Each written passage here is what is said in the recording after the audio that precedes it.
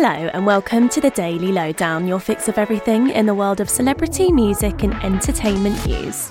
Taylor Swift has broken yet another record with her upcoming Eras World Tour film. The Lavender Haze Singer's concert movie has become a box office blockbuster once again after global advance ticket sales have topped the $100 million mark the week before its release. The movie distributor AMC said Taylor's cinema project has performed incredibly since the day it was announced and has now become the most profitable concert film in history. Data analysts even predict the film taking another $100 million in its opening weekend. The Eras concert tour film will be released everywhere on Friday the 13th of October.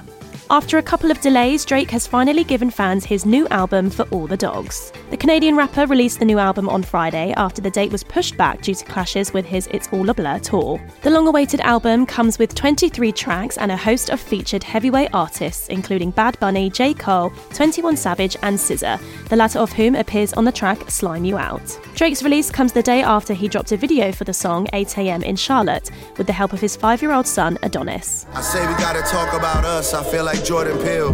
Could tell I'm getting under your skin like an orange peel.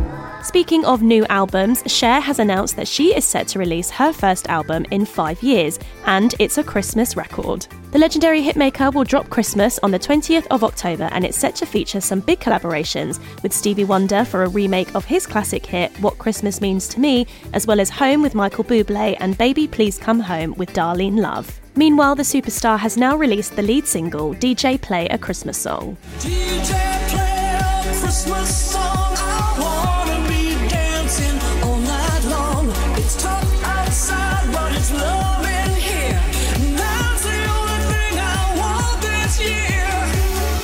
Jason Derulo is facing allegations of sexual harassment from a singer he previously signed to a record deal. The singer Emeza Gibson has filed a lawsuit against the riding solo hitmaker, citing breach of contract, intimidation and violence in addition to harassment. Jason has strongly denied the allegations in a statement provided to People magazine, in which he said the claims are completely false and hurtful, adding that he stands against all forms of harassment. And Holly Willoughby has been inundated with support from fans after a terrifying plot for her to be kidnapped was revealed. The broadcaster was pulled from her usual stint on This Morning on Thursday after police explained the threats against her to the producers on the show. Holly was then put under police surveillance in her London home. Holly has not spoken out publicly about the incident, but police have arrested and charged a 36-year-old man from Harlow in Essex after a slew of text messages were found in which he threatened serious harm to the presenter. We're sending our best wishes to Holly. And don't forget to check out Hello's other series, A Right Royal podcast. In episode 4, our hosts are chatting with Matthew Lopez, the director of the hit Prime Video movie Red, White and Royal Blue.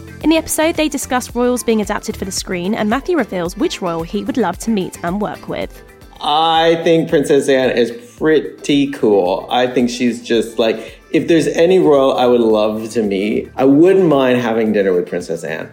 Search A Right Royal podcast on all platforms to listen now.